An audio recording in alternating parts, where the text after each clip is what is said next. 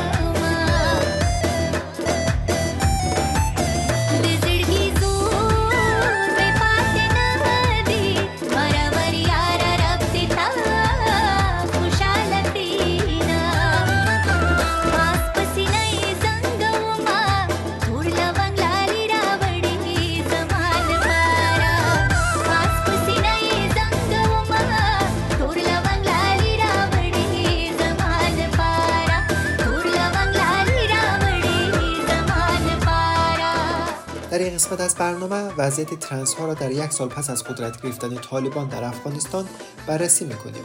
اینکه ترنس ها در چه شرایطی زندگی میکنند و با چه مشکلات و چالش هایی دست و پنجه نرم میکنند.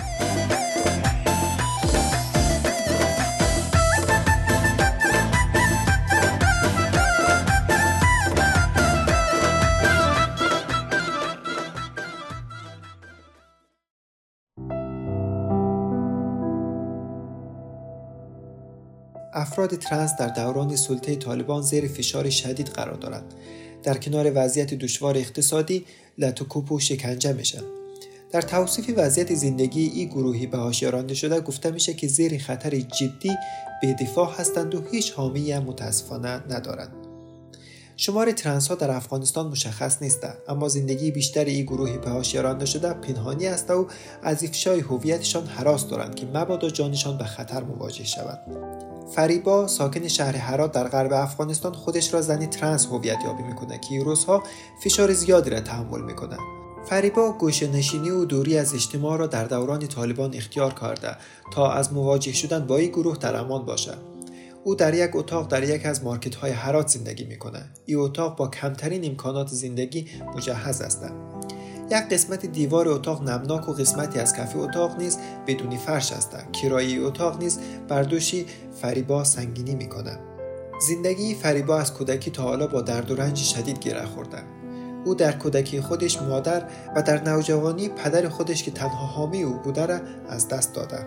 از کودکی رفتار فریبا در میان اعضای خانواده خودش حساسیت برانگیز بوده و درخواست از وی بوده که دست از پوشیدن لباس و سرگرمی‌های منتسب به دخترانه دست برداره. فریبا میگه که من به عروسک و بازی‌های دخترانه علاقه داشتم و می‌خواستم مثل دخترها لباس بپوشم. به سن بلوغ که رسیدم دوست داشتم که آرایش کنم و مدل‌های دخترانه بزنم و به بیرون بروم. متاسفانه جامعه ما این کارها را بد می‌داند، چرا که ما نمی‌توانیم آزاد باشیم. با گذر از سن کودکی فریبا پی میبره که ترنس است و همیشه خانواده‌اش در مورد تمایلاتش مخالفت میکنه و اقوام و نزدیکانشان هم نمیخواهند که او بنابر علایق زنانه‌اش در ارتباط باشه و قطع رابطه میکنه با فریبا. بسیاری از خانواده‌ها در جامعه افغانستان شرم میکنند که هویت جنسی و جنسیتی فرزندانشان را افشا کنند. برخی از این فرزندان هم مجبور میشن که با سرکوب علایق و یا گرایشات جنسی و یا هویت‌های جنسیتیشان بر اساس میل خانواده رفتار کنند. این نوع برخورد تقریباً با همه اعضای جامعه LGBT در جامعه به شدت سنتی و محافظه‌کار افغانستان صورت گرفته و میگیره.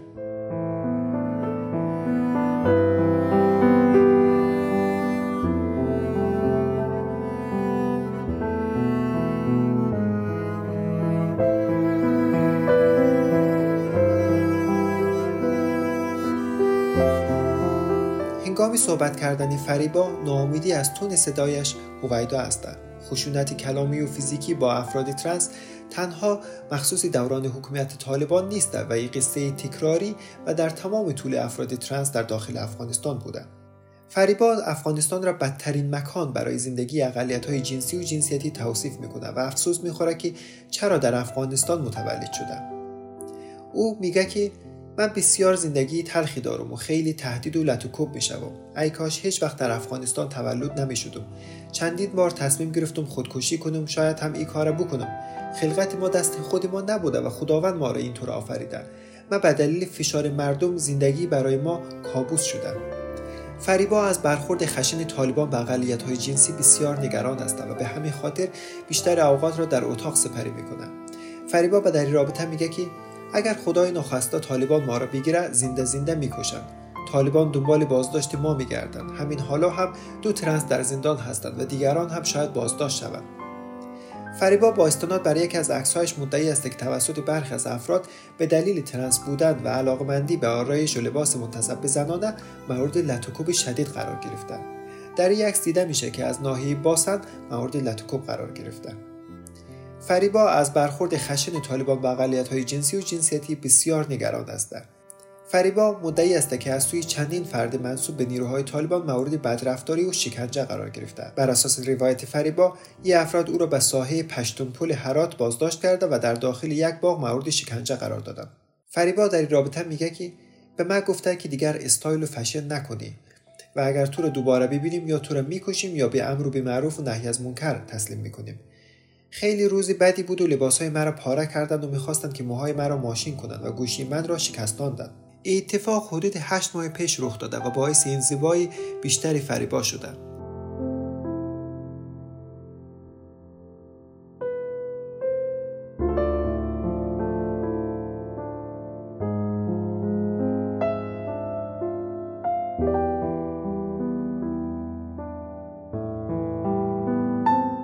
رقصیدن در مراسم‌های عروسی و خوشی یکی از قسمت‌های مصارف زندگی فریبا را پیش از سلطه طالبان تأمین می‌کرد. اما موسیقی و رقص مانند دوران نخست حکومت طالبان در نیمه دوم دهه 90 میلادی ممنوع شده. فریبا میگه که من از کودکی تا حالا رقصیدن رو دوست داشتم و دارم و زمانی که رقص میکنم تمام غم‌ها از من دور میشن. در عروسی‌ها میرقصیدم و مصارف زندگی خودم را تأمین میکردم. اما حالا موسیقی و رقص ممنوع شده و من هیچ درآمدی ندارم.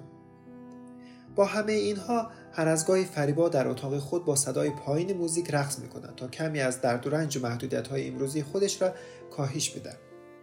طالبان یکی از اهداف حکومتشان را تحکیم هرچی بیشتری شریعت اسلامی در جامعه می‌دانند و در صدد اجرای قوانین سختگیرانه با پشتوانه دینی هستند. این گروه موسیقی و رقص را حرام می‌داند و به همین خاطر افغانستان را بار دیگر به کشوری بدون ساز و سرود و رقص در سطح جهان مبدل کردند. با محدودیت‌های چنینی بسیاری از اهالی هنر و موسیقی یا افغانستان را ترک کردند یا در شرایط بد اقتصادی به سر می‌برند.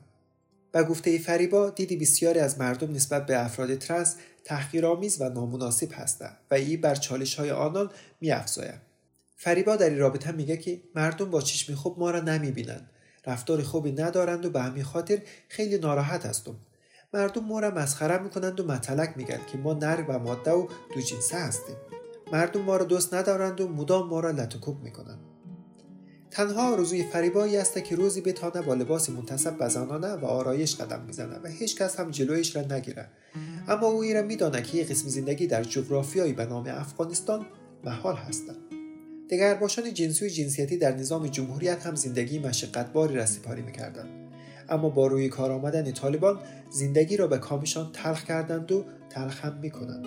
نم نم نم بارانه چشمش خم میلیونه نم نم نم بارانه چشمش خم میلیونه دلم شده هوایی و بچه خطلانه دلم شده هوایی و بچه خطلانه نم نم نم بارانه چشمش خم میلیونه نم نم نم بارانه چشمش خم میلیونه جان جان جان هی یکتا ای میلیونه یکتا. در بخش دوم برنامه شما صحبت‌های من با شبکه من و تو را خواهید شنید. روز یکشنبه با شبکه تلویزیونی من و تو در برنامه سمت نو مصاحبه داشتیم که در این مصاحبه درباره وضعیت پناهجویان رنگین کمانی ایرانی و افغان صحبت کردیم و همچنین در ادامه برنامه وضعیت دیگرباشان افغان را در یک سال گذشته بررسی کردیم. ای دل فروشم برد توشم، ای آفتابم به تو خموشم، دل دل ریشم نروز پیشم، تو گر نباشی دیوانه میشم.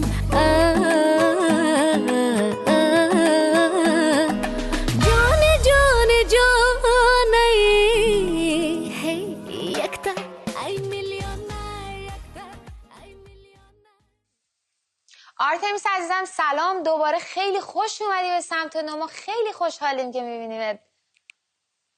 سلام، خیلی ممنون بابت دعوتتون. منم خیلی خوشحالم که دوباره تو برنامه سمت نو هستم. ما هم خیلی خوشحالیم که دعوت ما رو قبول کردی آرتمیس عزیزم. یک راست اگه بخوایم بریم سراغ سوالا که وقت رو از بین نبریم، میشه برای ما یک کوچولو از وضعیت مهسا در ترکیه بگی و بگیم داستان چی بوده، جریان چیه، الان کجان، قراره چی بشه، چه کار میتونیم بکنیم؟ مهسا زن ترنس پناهجوی ساکن ترکیه مدتی پیش توی یک لایو اینستاگرامی قرآن رو پاره کرد و متاسفانه بلافاصله توسط اداره مهاجرت ترکیه احضار شد و بعد توسط نیروهای امنیتی ترکیه دستگیر شد و به کمپ آیدین مهسا رو فرستادن. و کمپ آیدین کمپیه که پناهجویان رو دیپورت میکنه و یک کمپ دیپورتی هست و اینطور که بعضی از منابع میگن و دوستان مهسا میگن قراره 6 ماه حکم 6 ماه زندان بهش داده شده و بعد از 6 ماه قراره به ایران دیپورت بشه. به ایرانی قراره دیپورت بشه که متاسفانه جامعه رنگین کمانی توی ایران با ستم‌ها، خشونت‌ها و تبعیض‌های زیادی روبرو هستند و با مشکلات زیادی دست و پنجه نرم می‌کنند. مهسا از ایران به خاطر اینکه به خاطر بیان جنسیتی متفاوتش، هویت جنسیتی متفاوتش با هنجارهای جامعه مورد ستم، شکنجه قرار گرفته بود و از ایران فرار کرد و به ترکیه پناه برد تا یک زندگی جدیدی رو به دور از تبعیض، خشونت آغاز کنه. اما متاسفانه الان توی همچین وضعیتی قرار داره و اگه به ایران دیپورت بشه ممکنه توسط نیروهای امنیتی ایران دستگیر بشه و یا حتی توسط اعضای خانواده خودش مورد شکنجه قرار بگیره و به قتل برسه. برای همین به نظر من باید نهادهای حقوق بشری، کنشگران باید به دولت ترکیه فشار بیارن تا جلوی دیپورت مهسا رو بگیرن. همینطور خیلی دوست دارم از این فرصت اگر وقت باشه استفاده کنم و در مورد وضعیت پناهجویان ایرانی و افغان ساکن ترکیه صحبت کنم. هممون بهتر میدونیم که سالانه به خاطر جنگ، خشونت، نقض حقوق بشر افراد زیادی از کشورهاشون فرار میکنن و به کشورهای دیگه پناه میبرن. ترکیه یک از مقاصد اصلی پناهجویان ایرانی و افغان هست و به اونجا پناه میبرن تا یک زندگی جدیدی رو بدون از تبعیض و خشونت آغاز کنن. اما متاسفانه نه تنها این تبعیض‌ها و مشکلات تموم نمیشه، بلکه آغازی دوباره است برای این مشکلات. مثلا الان طبق گزارشاتی که سازمان ما دریافت میکنه، اداره مهاجرت ترکیه پناهجویانی که تازه وارد ترکیه میشه رو ثبت نام نمیکنه به بهونه‌های مختلفی که ظرفیت نداریم، سهمیه نیست، اونها رو از شهر به شهر دیگه منتقل میکنه و پناهجویان متحمل هزینه‌های سنگینی میشه. مسئله دیگه‌ای که توی ترکیه وجود داره و خیلی پناهجویان رو زیر فشار قرار داده اینه که پناهجویان به بیمه درمانی دسترسی نداره و هزینه‌های درمان توی ترکیه بسیار زیاده. البته این رو بگم که پناهجویان غیر سوری به بیمه درمانی دسترسی ندارن و پناهجویان سوری به بیمه درمانی دسترسی دارن. مثلا من یک زن پناهجوی ایرانی رو توی دنیزلی میشناسم که متاسفانه سرطان داره و بیماری تنگی نفس هم به تازگی گرفته، اما متاسفانه به بیمه درمانی دسترسی نداره و هر روز با درد زیادی زندگی میکنه. و یا مسئله دیگه‌ای هم که وجود داره، پناهجویان توی ترکیه اجازه کار ندارن و خیلی از پناهجویان ایرانی و افغان کار سیاه انجام میدن و گزارشات زیادی هم توی این چند ماه اخیر مخصوصا منتشر شده. مثلا توی شهر دنیزلی پلیس و نیروهای امنیتی ترکیه به رستوران‌ها، کافه‌ها، کارخونه‌ها حمله میکنن و پناهجویانی که کار سیاه میکنن رو دستگیر میکنن و اونها رو جریمه نقدی میکنن و حتی تو مواردی اونها رو به پرونده پناهندگی اونها رو میبنده. نمیدونم خیلی صحبت کردم، اما یه مسئله دیگه ای رو که میخوام بهش اشاره کنم سهمیه بازاسکان هست توی ترکیه. سازمان ملل سالانه تعدادی از پناهجویانی که آسیب پذیر هستن رو به کشورهای سوم مثل کشورهای اروپایی، کانادا و یا آمریکا انتقال میدن. مثلا آماری که همین چند وقت پیش سازمان ملل از آمار بازرسان توی 7 ماه اول سال 2022 منتشر کرد، گفته بود که توی این 7 ماه اول 8756 پناهجوی سوری به کشور سوم پروندهشون ارجاع داده شده که این رقم برای پناهجویان ایرانی فقط 109 نفر پروندهشون انتقال پیدا کرده که این 109 نفر در برابر جمعیت 40,000 پناهجویان ایرانی ساکن ترکیه واقعا رقم ناچیزی. یعنی 40,000 تا 45,000 پناهجوی ایرانی ساکن ترکیه توی شرایط سختی زندگی میکنن، حمایت مالی ندارن، اجازه کار ندارن و همینطور هم بیش از 300 تا 400 هزار پناهجوی افغان هم توی همچین وضعیتی متاسفانه. آرتمیس عزیزم الهی برات قربونت برم، من نفست نگیره. من میخواستم ولی انقدر اطلاعات درست و خوبی داشتی میدادی که اصلا نخواستم استاپت کنم و خواستم که بگی همینطور تا میتونی و تا میدونی بگی. الهی جان سوالت رو بفرم. سلام آرتمیس جان. والا با این چیزایی که شما گفتی آدم نمیدونه چی بگه. فقط من یه سوال داشتم از شما، یک جمع‌بندی کلی از وضعیت افغانستان بعد از قدرت گرفتن طالبان توی 1 سال اخیر میتونی در موردش با همون صحبت کنی، یه جمع‌بندی بهمون بدی؟ خب الهه جان، پارسال همین موقع ها بود که من توی سمت نو دعوت شده بودم و در مورد طالبان، حکومت اول طالبان صحبت کردم و نسبت به آینده بدبین بودم. متاسفانه توی این 1 سال گذشته ما شاهد یک بحران انسانی توی افغانستان هستیم. افغانستان دچار فروپاشی اقتصادی، سیاسی و اجتماعی شده و فقر بیداد میکنه. افراد زیادی به خاطر فقر متاسفانه کودکان خودشون رو میفروشن، زنان متاسفانه سرکوب میشن از سمت طالبان و همینطور هم بیش از 1 ساله که دختران اجازه رفتن به مکتب رو ندارن. و دوست دارم از این فرصت همینطور استفاده کنم به وضعیت پناهجویان وضعیت رنگین کمانی های ساکن افغانستان هم اشاره کنم. توی این شرایط که الان افغانستان ایجاد شده به خاطر اومدن طالبان، یه سری از گروه ها متاسفانه تبعیض ها و ستم های مضاعفی رو نسبت به بقیه تجربه میکنن. مثلا جامعه رنگین کمانی توی افغانستان،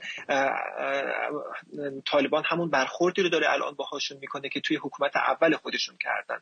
سال گذشته قاضی طالبان گفته بود که مجازات رابطه با همجنس 2 چیزه، یکی اینکه دیوار بر سرشون خراب بشه یا اینکه باید تا حد مرگ سنگسار بشه. تازه ارتفاع دیوار رو هم گفتش که 2.5 تا 3 متر باشه و متاسفانه به این حرفاشون جامعه عمل پوشوندن. مثلا دیدبان حقوق بشر گزارش مفصلی منتشر کرد که واقعا هولناک بود و قلب هر کسی رو به نظر من به درد میاره. توی این گزارش اومده بود که یک مرد گی رو تکه تکه کردن به خاطر اینکه اون همجنسگرا بود و همینطور هم سازمان ما گزارشات زیادی دریافت میکنه، پیام‌های زیادی از جامعه رنگین کمانی ساکن افغانستان دریافت میکنه مبنی بر نقض حقوق بشر به شکنجه.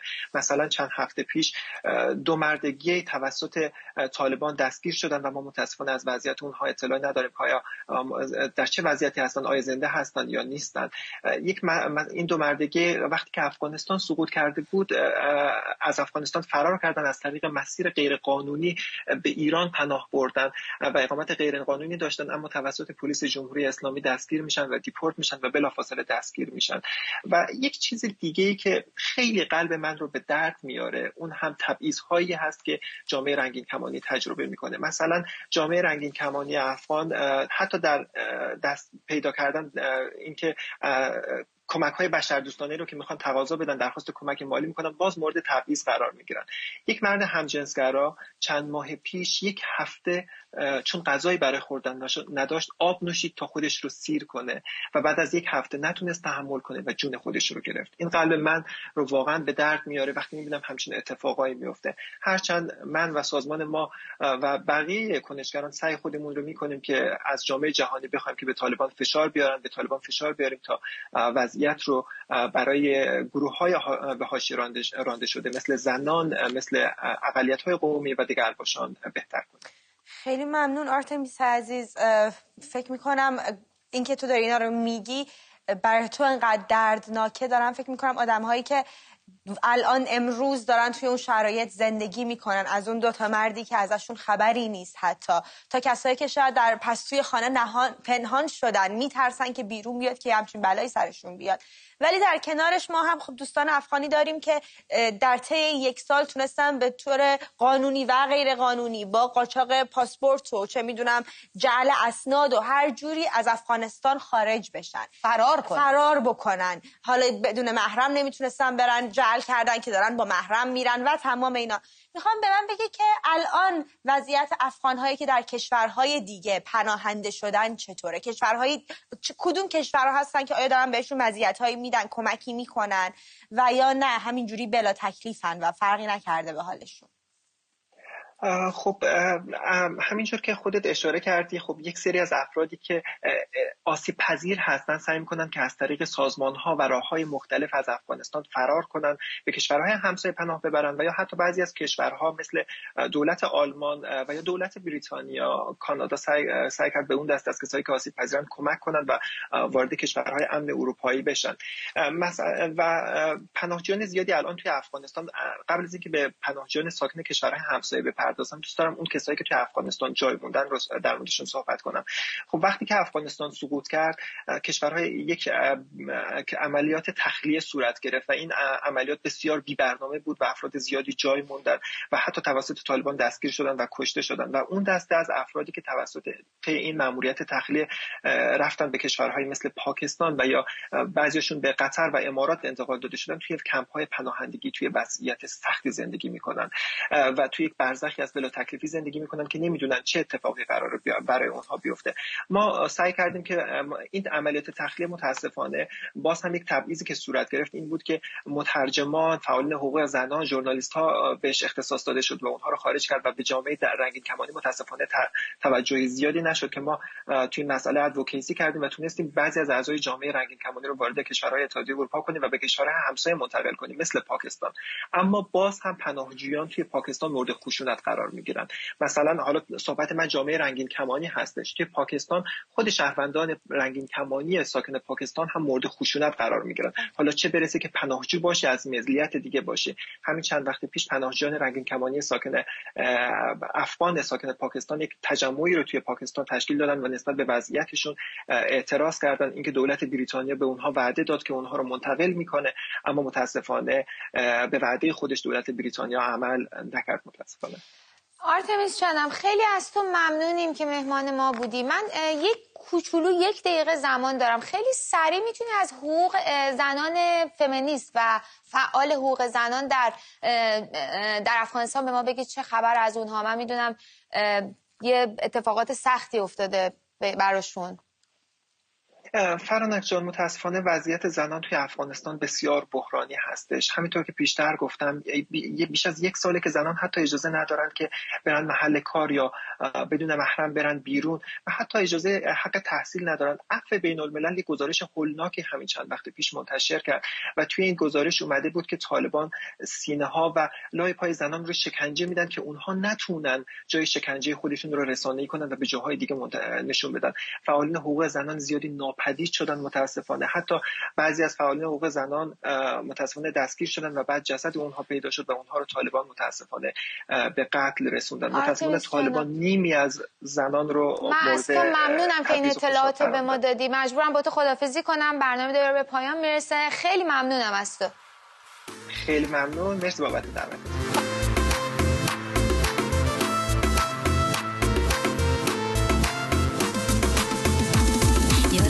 عاشق پیشه عاشق کشی همیشه یارکی عاشق پیشه عاشق کشی همیشه هزاران وعده دادی یکیش بر جان همیشه هزاران وعده دادی یکیش بر جان همیشه دوست دارم همیشه و دلم کردی ریشه دوست دارم همیشه و دلم کردی ریشه